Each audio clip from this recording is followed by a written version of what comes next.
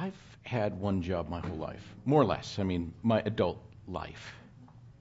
35 years at one thing in one organization. I mean, can you even imagine it if you are under 30? One job. So it's with InterVarsity Christian Fellowship, and it's in the missions department. We now call it Global Engagement and Justice. I am so unemployable for basically anything else. Like, I have zero skills in a variety of ways that people are looking for workers. So anyway, 35 years. My job description has changed a little bit over those 30, but essentially I'm doing the same job for 35 years. Does that sound boring? It's for some people saying no. So yeah, I mean, obviously I've survived, and more than survived, I've loved what I've done. Like, that's why I keep doing it for 35 years. But I'm so out of touch with the kind of life in the myriad of vocations that most of you all live in.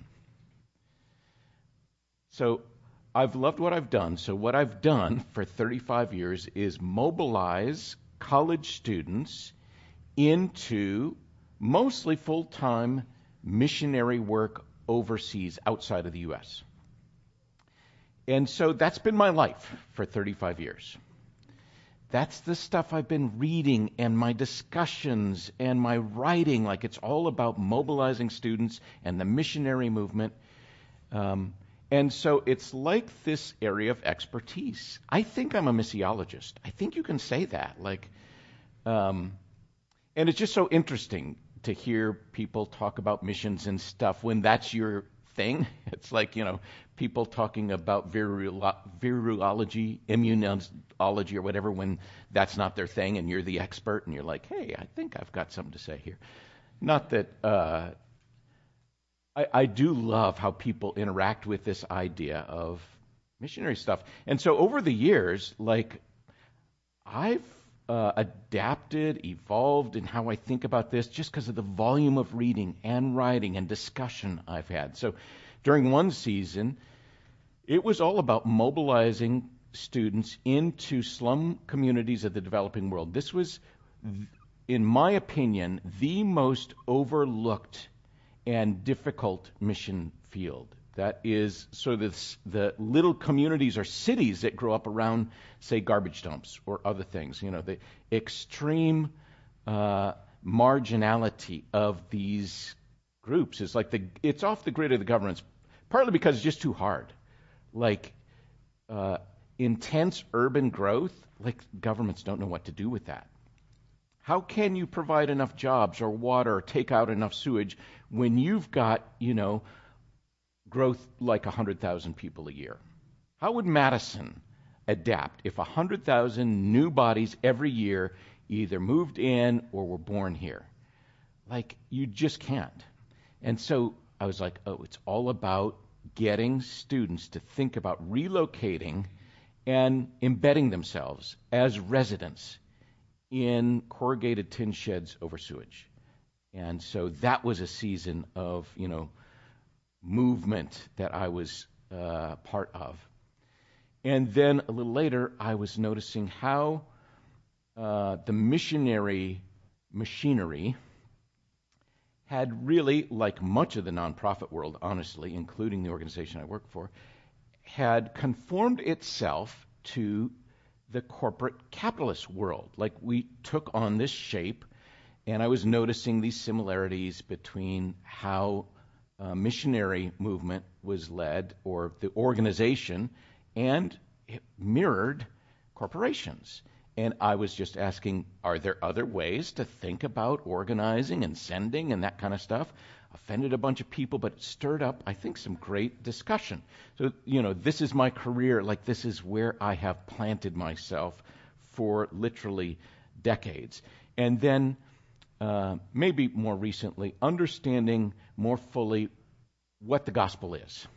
So there's the gospel of salvation, which is an important subset of the gospel of the kingdom.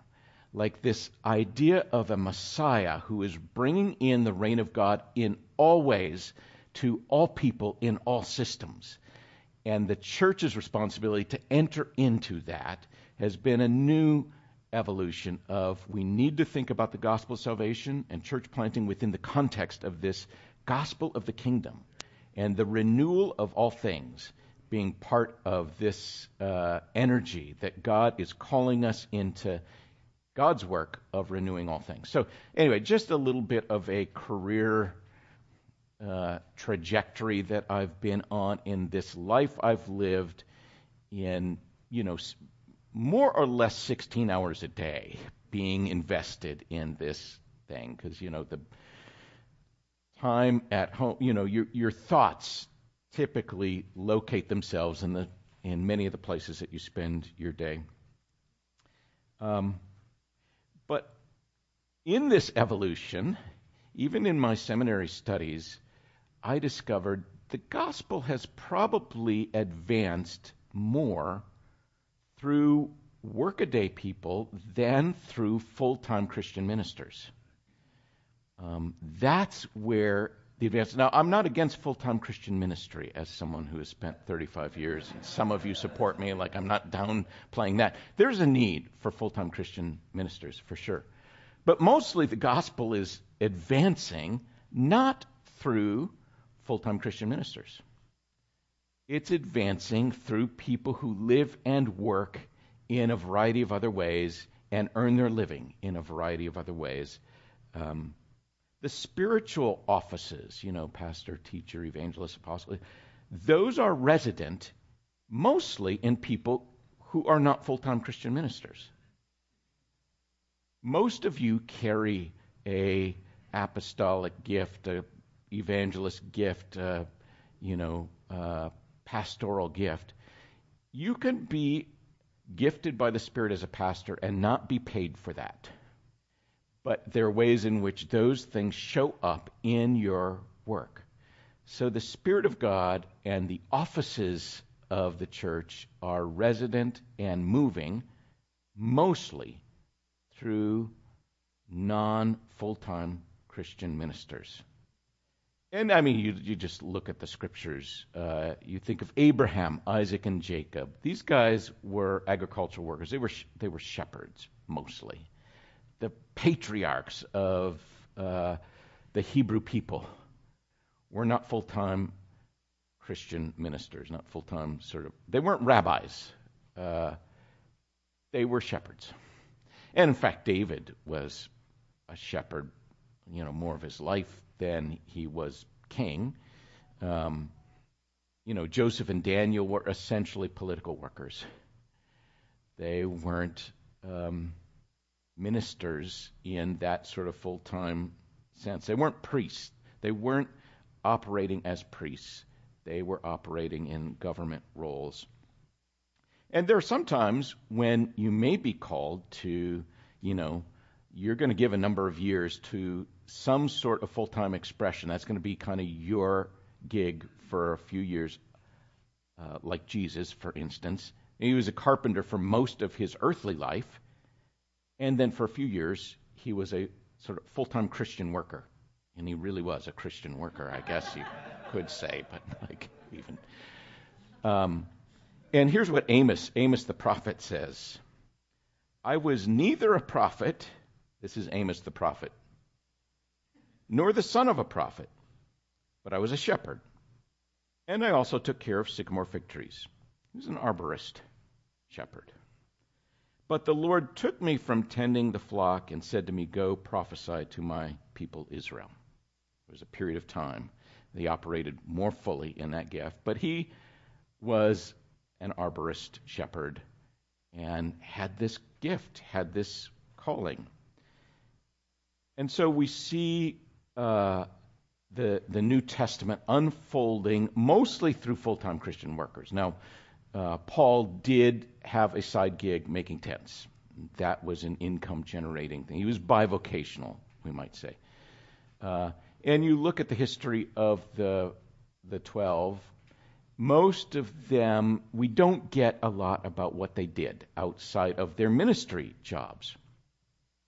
So we get a little bit of a obscured lens in the New Testament about how the gospel was mostly going forward through people in the trades, through stonemasons and through shipbuilders and through agricultural workers. Like most of the advance of the gospel in that period of Acts was happening through those people. But we have this window, mostly through Luke, if we're looking at Acts, because he was describing Paul specifically and what Paul was about for the most part. And I find that, too, as a full-time Christian worker, that my lens is obscured by the fact that this is all I know. And so, those of us in the church who get the microphone, who are full-time in this, that's how we see the world. That's a disservice to you. Because, the people I'm going to be drawn to are like full-time Christian worker type people. People are going to be drawn to me, and so my whole world is organized around full-time Christian ministry. But the kingdom of God is not organized around full-time Christian ministry. It's organized around people working and living life in the everyday. And, how to be in but not of the world, you probably shouldn't listen to me. Because I don't know. Because I haven't really in my whole life except college and pre-college known what it is to be in the world in that kind of 24/7 way. It's not that it's easy for full-time Christian ministers to sort of... There are a different set of problems that we face. But this series is about what it looks like for the gospel to move forward through vocation, through different jobs, through a variety of ways in which people live in the world but not of the world. And today I want to focus on education. There are, 50 million pre-K through 12th grade individuals in America. That's a good chunk of whatever, the 330 million. 50-some million, maybe 55 million, are students. And there's like 3 million teachers. This is an important way in which life is lived and experienced, and in which Christian teachers and Christian students are experiencing big chunks of their day. So I want to introduce you to a few teachers. Doug loves this. Of course, Doug hoots at just about everything that's said up here, but thank you, Jeff. So I'm not going to tell you about how to live the gospel through the education system. I'm going to have educators do that, because I don't do that. So you will be visited by 3 educators. I feel a little bit like Dickens here in the... Yes.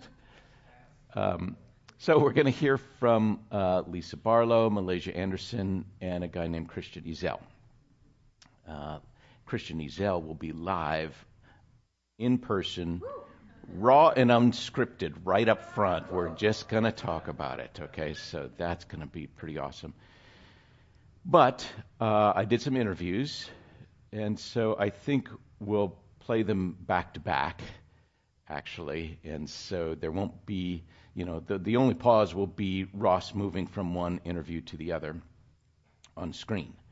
So Lisa Barlow lives in South Central Los Angeles, a fairly challenging corner of Los Angeles, and is a teacher and runs a school in South Central LA. She also taught in Brooklyn. So all of her teaching experience is in urban, under-resourced communities.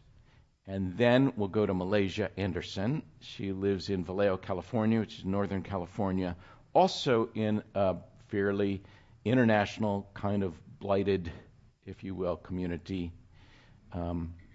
And so, what I want you to get from Lisa, the clip, just 2 minutes of each. We'll have more of Christian, but 2 minutes of Lisa is working in education as a teacher has grown me as a Christian. That is God's gift of us working in a variety of fields is a gift to grow us spiritually.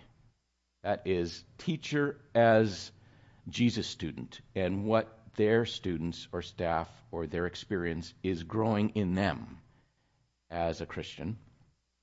And then for Malaysia, how do you operate in a broken system? And the education system has a variety of challenges, including this incredible graduation gap or achievement gap that kind of depends on your background, ethnicity,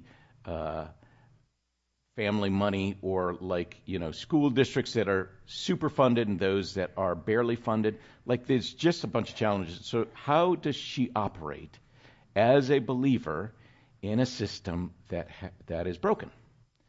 So first, Lisa, how she learns, how education is a gift to her growth as a Christian, and then Malaysia, how she is working in a broken system and what that looks like and what that means. So let's listen to these two teachers, and I'll bring our third ghost of education present.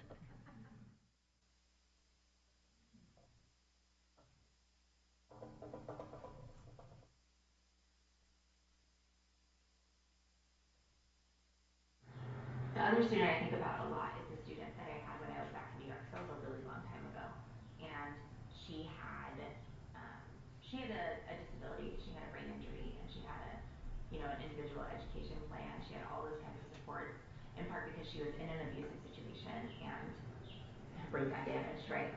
Um, and then I had a newcomer come from we had a ton of newcomer ELs from Spanish-speaking countries or from China, and that was fine. We had staff that speak those languages, right? But I had a kid come in, their first language was Bengali, and nobody that I knew in Brooklyn spoke that language, right? So how are we supposed to support her in learning?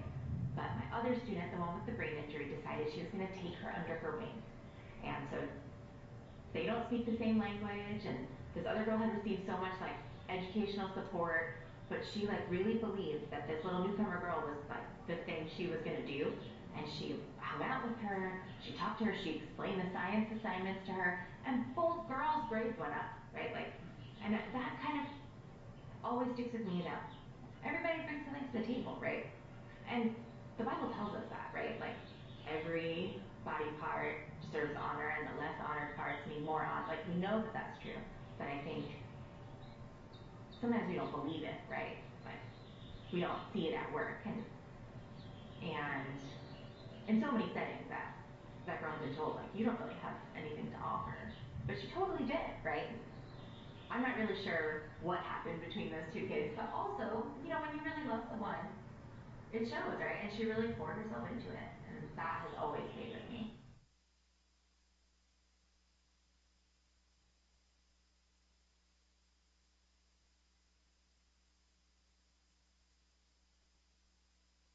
hmm It's tricky because, well, it's we're part of a really messed up, broken world. So it's hard to not be a part of any of those systems. No matter what you do, you're going to be a part of a broken system because nothing on earth is perfect. That being said, it's atrocious. As much as God talks about, and Jesus talked about, you do anything to harm these kids, it would be better had you not been born. And then to be a part of a system who have wronged so many kids across the world, and that's what I'm choosing to align myself with. That was something I struggled with that so much when I first started. But then it became, but am I aligned with that mission? Do I want to continue along the path of getting an education and increasing that achievement gap and sowing into students of color who have been historically disenfranchised, sowing into them seeds of you're not smart enough, you're not good enough, you can't do it. Oh, this is too hard for you, by setting low bars for them so that they're used to a low bar and they never reach for anything higher. Is that what I want to do? And of course not. That's not what I want to do. And it's what I want to do is actually all the opposite. I want to see what's God's vision for education? What's God's vision for kids and for how they're brought up. And while I'm not all these kids' parents, I see them for 8 hours a day. And so I'm like, sometimes I see kids more than they see their own parent. And so that's a very precious and important role. In a kid's life, the top three important people, it's your parents, a teacher, and a coach. And so we're sitting at number two. We're that important in kids' lives. What we say to them matters. How we treat them matters. The experience that they have matters. What we instill into them, they will keep until they're my age, and then even older. I can think of things that teachers told me that I still remember. I still remember like the day when I was learning everything when they said it, and they took a little bit of my joy away, and they just knocked me down a bit, and that's going against the kingdom of God. And so I have to remember that, like, we're not striving for, while we're working in a broken system, we're not striving to perpetuate the broken system. We're striving to change that broken system and to bring healing and redemption to it. It's slow, it's step by step. Sometimes you slide back down the ladder, but the goal is always redemption and how can we fix this? Or throw it away if it just doesn't work and then try something new. All right, Christian, can you join me up front? What was this lady's name? Malaysia Anderson.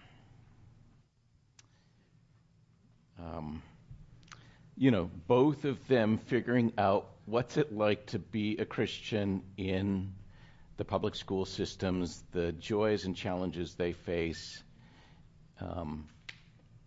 Both these testimonies, and I've got 17 of them. Jeff and I are leaving a week from Monday to catch more in New York City. I'm just being enriched by people who live their faith in such a different context than I have. And so I'd love, Christian, to just hear how you've seen God show up, first of all.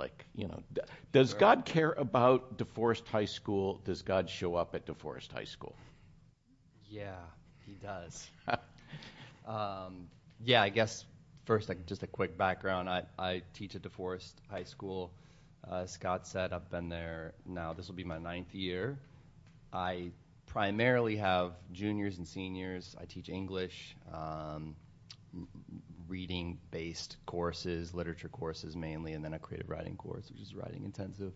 Taught in Deerfield before that for 8 years. So even more rural than DeForest and much smaller. Graduating classes of about 70. And prior to that, 2 years at Des Moines East, which is probably comparable to Madison East. So kind of the gamut from urban, inner city, large school to small, rural, and now DeForest, which is somewhat in between.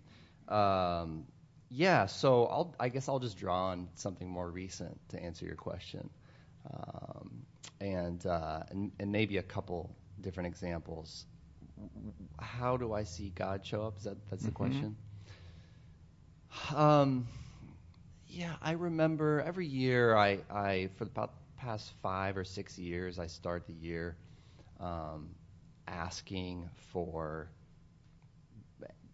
a small amount of students. I won't say it's always 1 or 2, but I sometimes it's a couple, sometimes it's 3 or 4, sometimes it's just 1. And this past year was just 1. Asking God, bring a student to me that is particularly overlooked. And I never quite know what I'm getting myself into. Sometimes he brings that student to me, and I'm like, well, what else do you got? Yeah, it's like the overlooked students aren't exactly the brightest stars. Maybe that's one for another teacher. And this year, and it's funny because I find myself connected to this student in a unique way. And I'm usually late to the party, realizing, I think this is the student. And such was the case this last year. I had a student, we'll call him Alex, who was very quiet. He slunk around, and all the vibes that he was giving were like he doesn't like school, doesn't really want to be here. And also liked to talk about his recreational drug use at every chance he could. Right to the line, where it was like reportable to counselors, but you really couldn't do anything about it. And And so, that was where actually most of his personality would come out. Was he disruptive? He type? wasn't really disruptive. I mean, he showed up fairly regularly, and just never did any work. Not a lick of work. Which is saying a lot, because my assignments are awesome. So I'm thinking, man, he just was not engaged at all in school. And you could have taken offense at this, but I do. Yeah, I do. I mean, I battled that, really. There's that initial, and actually, I'm glad you mentioned that, because that was part of the initial kind of battle. And I thought, I walked by his desk one day, and he'd often just play on his phone. And it's this awkward, thought process that a teacher goes through. It's like, well, they're not really engaging. They're learning nothing. They're on their phone.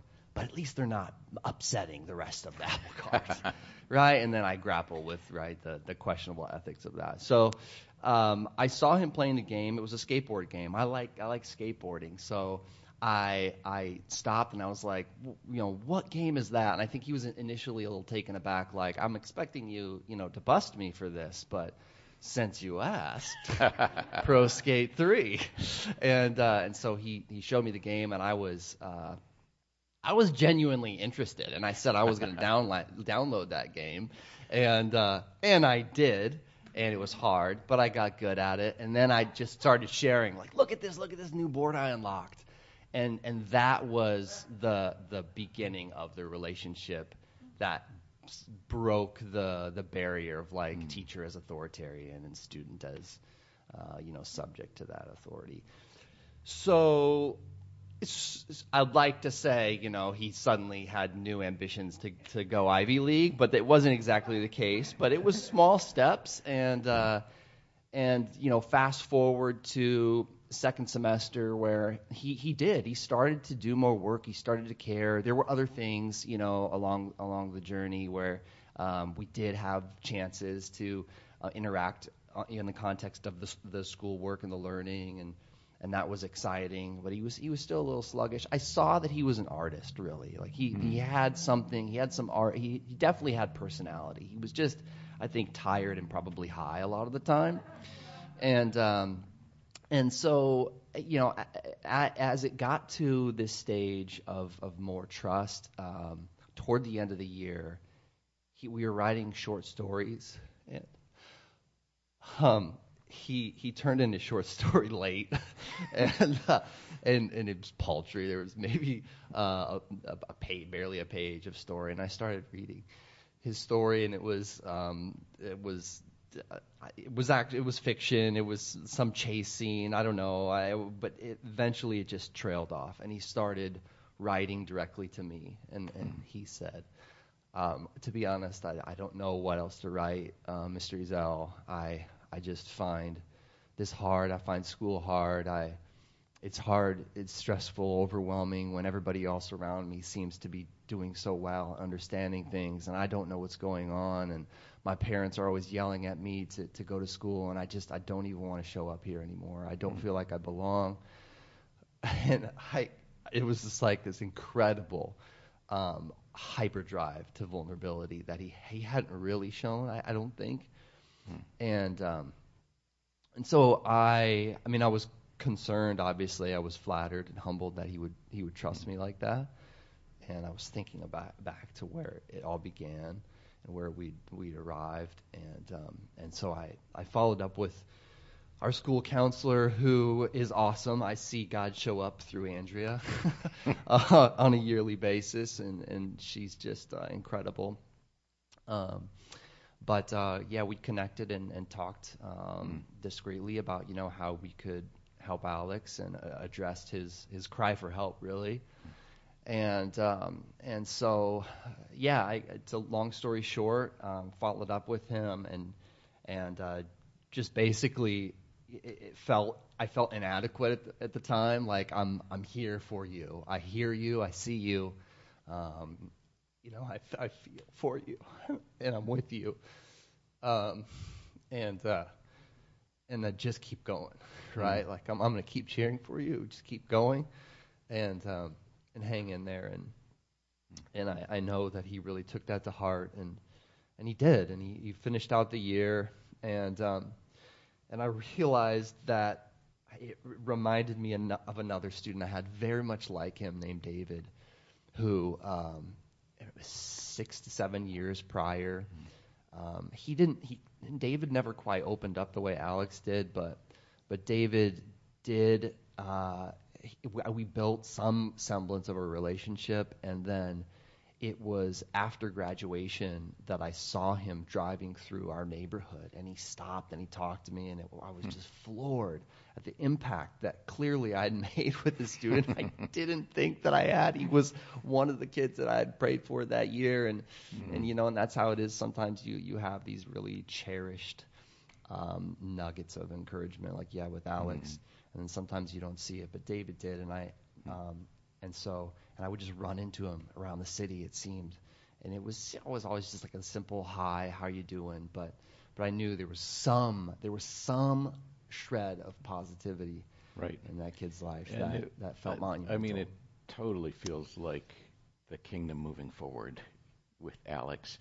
Yeah. Now, you didn't talk about a profession of faith, but there was something of God's love and attention through you, operating through you, and investing in a kid who would probably have been just as fine if you dismissed him or whatever, but you took an interest, and something changed in that, and that was God sort of working through you, and I think kingdom stuff happening. Obviously, you face some challenges with regard to what you can say and making a call to faith at the front of the classroom kind of thing, but that doesn't hinder God working in and through you. No, and I public education is just rife with ridiculous policies, and I really hope my superintendent doesn't see this interview. We can edit. She would agree. No, I find myself often having to be subversive, but I'm never devious. I don't. Well, maybe sometimes. All for the kingdom, though. All for the kingdom. There are those moments, but I think I slip in. A friend of mine at church, just things that I'm not. It's not premeditated. It's just I'm just talking openly You're just being about. Yourself. Yeah, and I After all, do. your name is Christian. I mean, yes, come on. I'm a Christian that teacher. Should raise up. Let's start the question that way. Right. I think I've shared the story actually of how I got my name, which so you talk about those things, and students usually they're just kind of like, I think some of the students who are in the classroom who do come from church families are like, but literature has so many references also to Scripture. Yeah, you're so talking it's like, about that's the like low-hanging things in life fruit, that right? are Like deep you and guys are matter. familiar with Moses, right? And just go for it, and all under the guise of like, wow, this is just a literary text. I don't say that because I don't believe that, but it's literature in some sense. So, So, and then there are those moments where you talk to students like, does 102.5 mean anything to you? Speaking in code. It's the Christian radio station. Right. I had a student actually who I did just get into it with, and it was totally fine. If they come to you, if they initiate, then it's free game. And she did that, and ended up turning me on to Bob Goff. I didn't know Bob Goff. I was like, this is really good stuff. Yeah, and I'd shared a book with her. So there are those moments too. How about your own journey, Christian, deciding to become a teacher? Like, what was that like? Did you think you'd be a teacher when you started college? Or was it from a young age you wanted to be a teacher? Yeah, it's funny. That absolutely. No, I told students that if you would have said I was going to be a teacher at in high school, I would have just laughed you out of the room. I was not a serious student in high school and just coasted. I cared about sports right up until graduation or through graduation when I went to a small liberal arts school in southern Iowa called Graceland just because there was a roster spot there for me and some money to play Anything to basketball. do with Elvis at Graceland? Or it wasn't No, related in any way? no Okay. claim there. No, it's a heavy Amish community Uh-huh. actually. Yeah. So, which is also not why I went there, but anyway, yeah. So I went there, and then college sports is a grind, and I realized that I was done with that. And meanwhile, like school was starting to become interesting to me, and I had chosen just because basically you show up and they want you to declare a major, so I thought I'll be a teacher because then I can coach. So if my pro career fails, I'll still be able to stay connected to sport. So that's initially how it began, and then quitting basketball, getting into school more, and then just having some teachers. One in particular, a literature professor named David Gavin, who was just hit all the cool English teacher boxes. I mean, the tweed jackets, smelling like cigarettes in a good way, silvering hair, Irish. Yes, he went for the win there. And Did he have a lilt to it? Oh, he had he would tell stories about like going to school in Galway at this like Irish Catholic school, and like the headmaster like whacking their knuckles, for reading comics in the room. It was just absolutely enchanting. And so I was total brown noser by that point, and probably one student in the class that was listening, wrapped with attention, and so we had a bond, it did stir in me. I remember he was reading the last page of The Dead by James Joyce.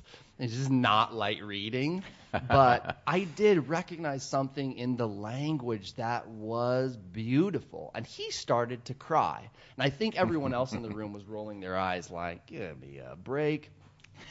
But it connected with me in a way that I hadn't heard language sing like that since listening to hip hop junior year, and so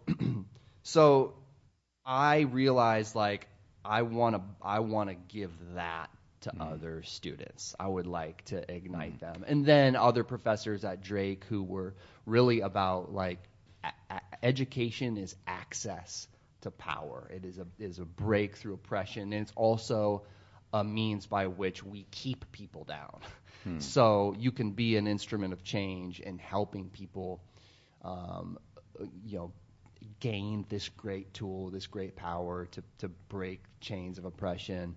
And so that revved my engine too. So it was the art of ideas and language that excited me. I wanted to bring that, but I also just wanted to bring help as much as I could, give students a voice, particularly those who wouldn't have otherwise had a voice. And I was thrilled. Plus, I got summers off.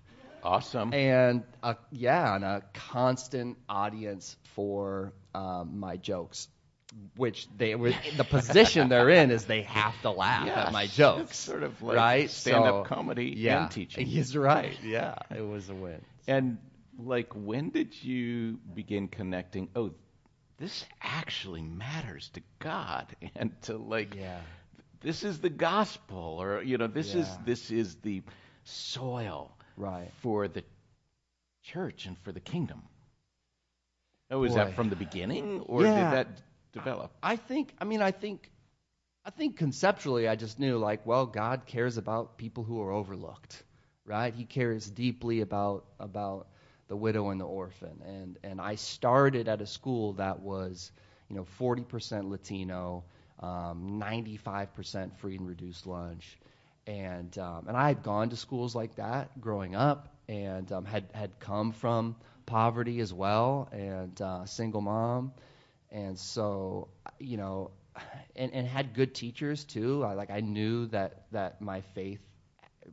had something to do, had a lot to do with it. I think that Jesus' heart was not just about, being baptized and saved and then, living a comfortable life from that point on. So it made sense, but I think it wasn't really real until I started interacting with students and started seeing that and being very challenged and having actually professional crisis moments where I'm like, well, it all sounded nice when I was an undergrad, but once I got into the trenches, it was rough. I remember a particular conversation I actually started my job at the beginning for 2 years was with an at-risk program. It was a school to career nonprofit planted at Des Moines East. So I wasn't teaching English, and I was working with students who had multiple at-risk criteria, qualifications, and I spoke with this girl, Andrea, in a heated moment. She was going to fight. She was going to kill this bee, as in Andrea's words. And because this girl had dishonored her family, and that kind of chatter was not new to me. I mean, I like I said, I went to schools where I saw some of this roughness. A lot of my friends. I mean, there was only like 3 other white kids on my basketball team, and that whole team was my friends, and so I saw at least the places in Des Moines that were the roughest places in Des Moines. So, but I realized like I was still pretty white privileged and still pretty naive, because to me it was like, well, you're not going to do this because you'll get suspended, and that's going to jeopardize your education, and that's going to jeopardize your prospects for college, and that's good. And it was like I was speaking in a totally different language to Andrea, and she was like, no, you don't understand. Like, I have to do this. And I realized and that. Where are you in your faith at this stage in your life? Did you say you're a pretty strong Oh, Christian? I was saint level. I was heavily involved. I wanted, absolutely, yeah. No, in college it was that way. I kind of, that's another story. I think I've told some people that testimony. It was like sophomore year. I kind of rededicated my life to Christ, and so my first year or 2 of school was very different than the back end. And so anyway, I was involved with the church, and yeah. So really you're listening to Andrea as a believer, giving this advice that feels so out of touch with her reality. Right. So out of touch, and I realized, like, wow, the a lot of the students that I work with, like, none of their parents or their hood went to college, and in some way it was much harder for them to say, I'm going to enter really a lot of it was class, right? Like, I'm going to enter a new class. And as much as, we hear the romantic, the legacy, starting a new legacy, being a first-generation college student, of course it's awesome when that happens, and it does happen. But it's hard for, I think, a lot of those students to really go there, because in some ways it's like, I have to turn my back on my neighborhood. I have to turn my back on this community that's really raised me and cared for me, right? And it makes you start to ask some really difficult questions and question and realize that maybe your perspective on education and upward mobility is a little bit can be a little bit oversimplified at times. So I think it was then in that conversation and others that followed where I started to realize, like, this is I guess, like, I'm not here to just be the light in the darkness and save all my students, not in like a conversion sense, but to bring all my expertise, and I was going to be the solution, at least for my students. It's just not, unfortunately, it's just much more complex than that. And so, and I realized then too, like, I didn't feel judged for that. I didn't feel like Jesus was like, you're messing up right from the start. He was like, I'm going to teach you some things that are about your faith, but also just about society, about plainly, like, how this works in the United States of America, and where they're like, the teacher you interviewed, where the system is pretty broken, and so you're not going to come in and just revolutionize it, but you're going to be part of that solution, and you're going to do as much as you can in your corner of influence. It's going to be hard, but I'm going to give you summers off. But I'm not going to pay you a lot. Yeah. But I'll give you good health And care. I'll give you some great tips on the best skateboarding games that you could imagine, that you would never before have known about this game if Yeah. you weren't a teacher. Yeah. So, like, what I hear you wrestling with, Christian, is sort of in your faith intersecting your work. You've had to wrestle with messianic complex Yeah. versus it's too overwhelming. I'm just going to sort of do my job, and like my faith will be on Sunday, and my job will be Monday through Friday. There are weeks where I've felt that way too. Yeah. So yeah, you have to balance. Yeah. I am the Messiah for this school or for Yeah. this class versus like Yeah. resignation. Yeah. Great. Yeah. And then, education and the debate in education has, stirred up the Christian community. Sure. So your ears, as you're listening to, I don't know, homeschool, which Jeannie and I did up to high school. Our kids went to public high school, but the sort of homeschool, voucher, private school, public school, like that's where you live. Yeah. Like, Yeah. how's that sound to you, and what are you hearing? And Yeah. like from your perspective, which is one perspective, like maybe not the universal. I Sure. think you have something to say. How do you read? How do you hear that debate Yeah. unfolding? Well, I guess my first answer to that would be I could answer that now in this moment. I have an answer for that. It would not be the same as if I would have answered that years ago, and who knows where it's going. It's been something that just constantly evolves, and something that I think about a lot, and like many teachers do.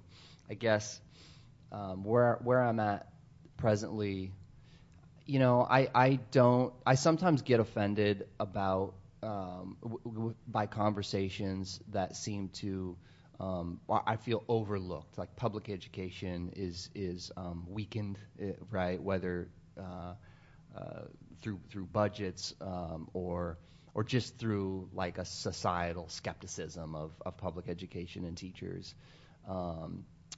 But I see now. I think I went through a period a couple years ago where I was just I had good friends. A lot of my friends actually homeschool or send their kids to private school, and a really trusted friend I had a difficult conversation with, ultimately a good conversation with.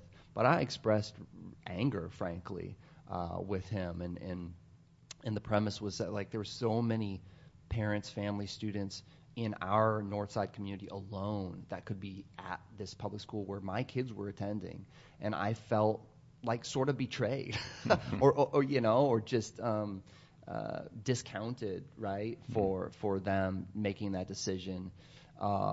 I came in a little hot, I think, and that's fine. That's fine. It worked out, and thank God that my friends are trusting, and I think that they probably would say that they were glad that I did come in high and challenge, because we often just don't even talk about those things in some kind of attempt to keep it civil. But I see, I don't have anything against private education, homeschooling. I think it's not for anyone to judge. It's every household has to make a decision, and there's so many variable factors. I mean, a trusted friend of mine ended up in South Central LA, and we have some roughness in Madison, but I think it's safe to say that we can't go comparing ourselves with like Chicago public schools or schools in South Central,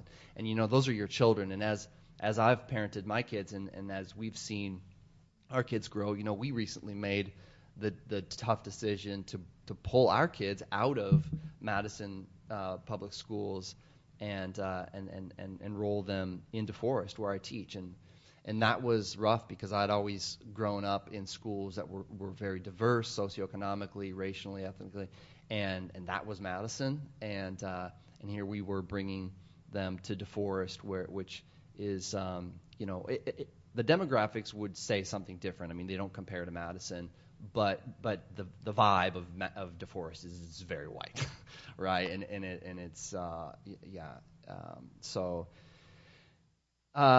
It was just, without going into all the details of that decision, it was a very tough decision for Betsy and I, and I think ultimately a good one, but still a bittersweet one. Mm-hmm. And but you're empathizing with those who feel like I think there's a different educational situation that this kid needs. Absolutely, yeah. So I'm in a place where I guess I'm much more willing to listen, and I think there are private schools and homeschool families that are just doing all kinds of good things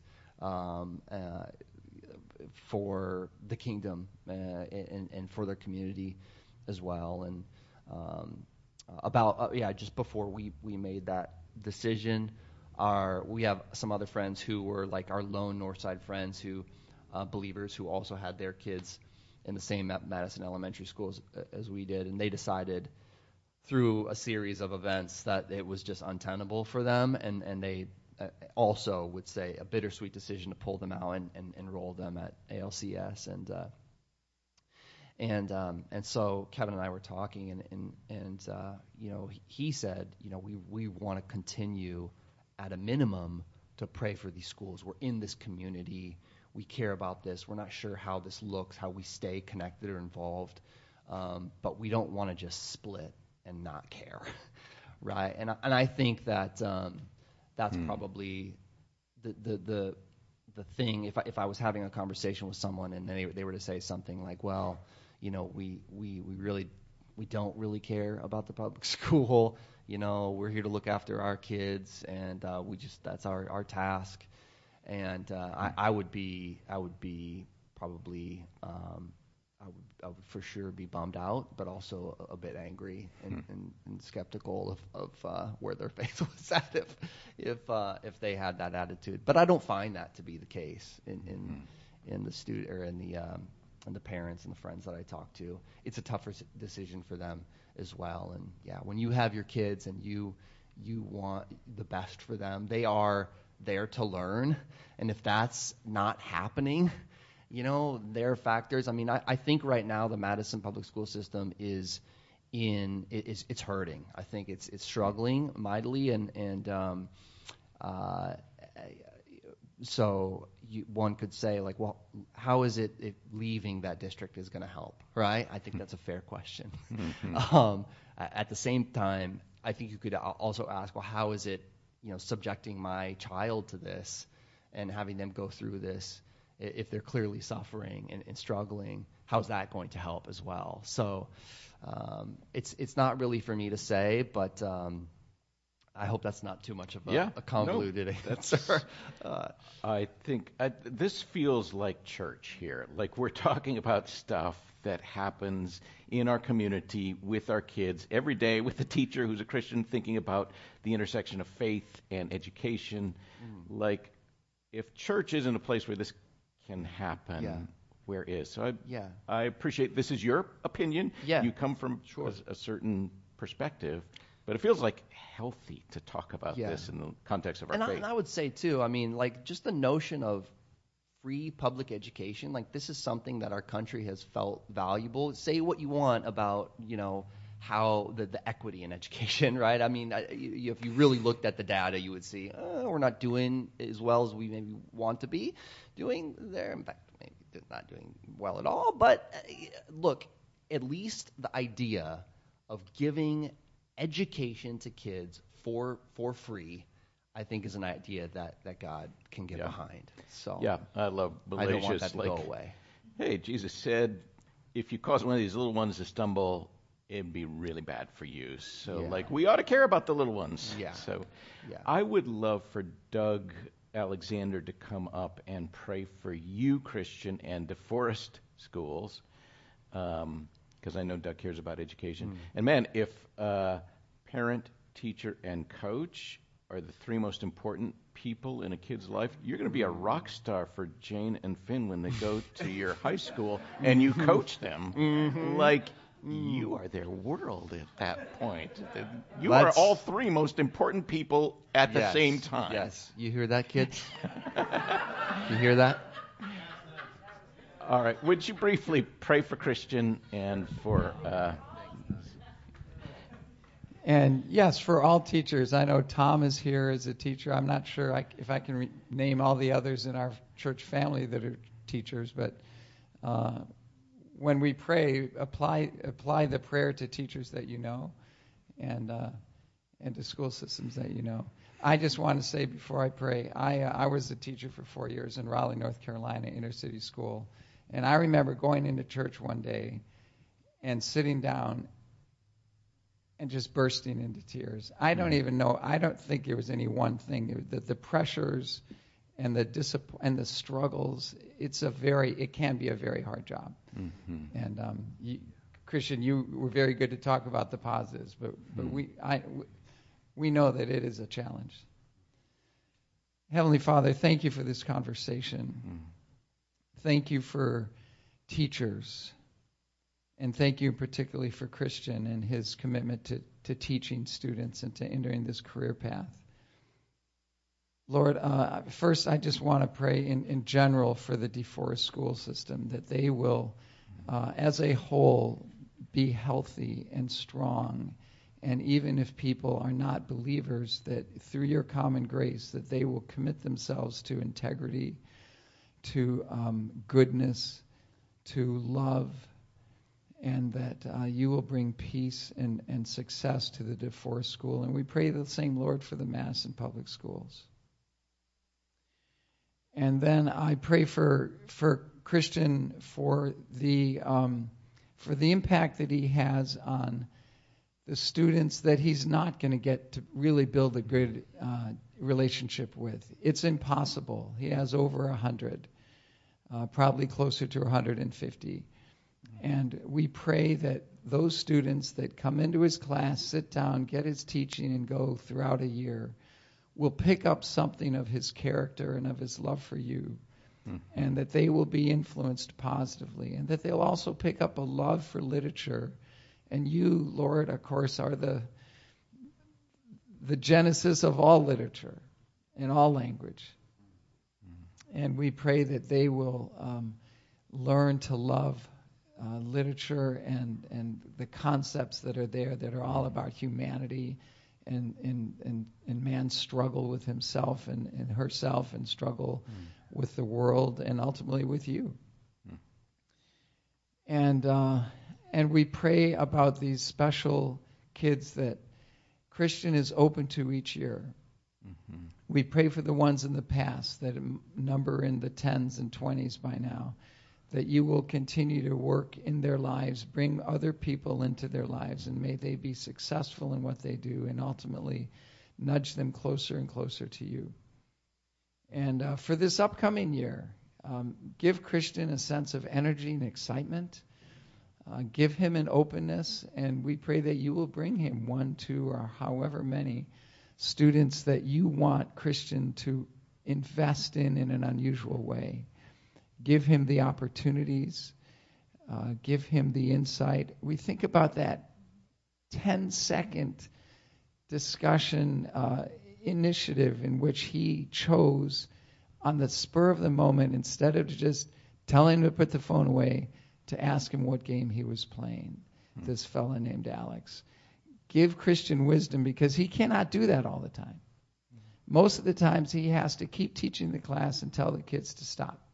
But guide those special moments and give Christian wisdom at the spur of the moment of what to say and how to react. Mm-hmm. And we pray that whoever these students are, that they will be impacted by the end of the year by Mr. Azell. Mm-hmm. We pray these things in Jesus' name. Amen. Amen.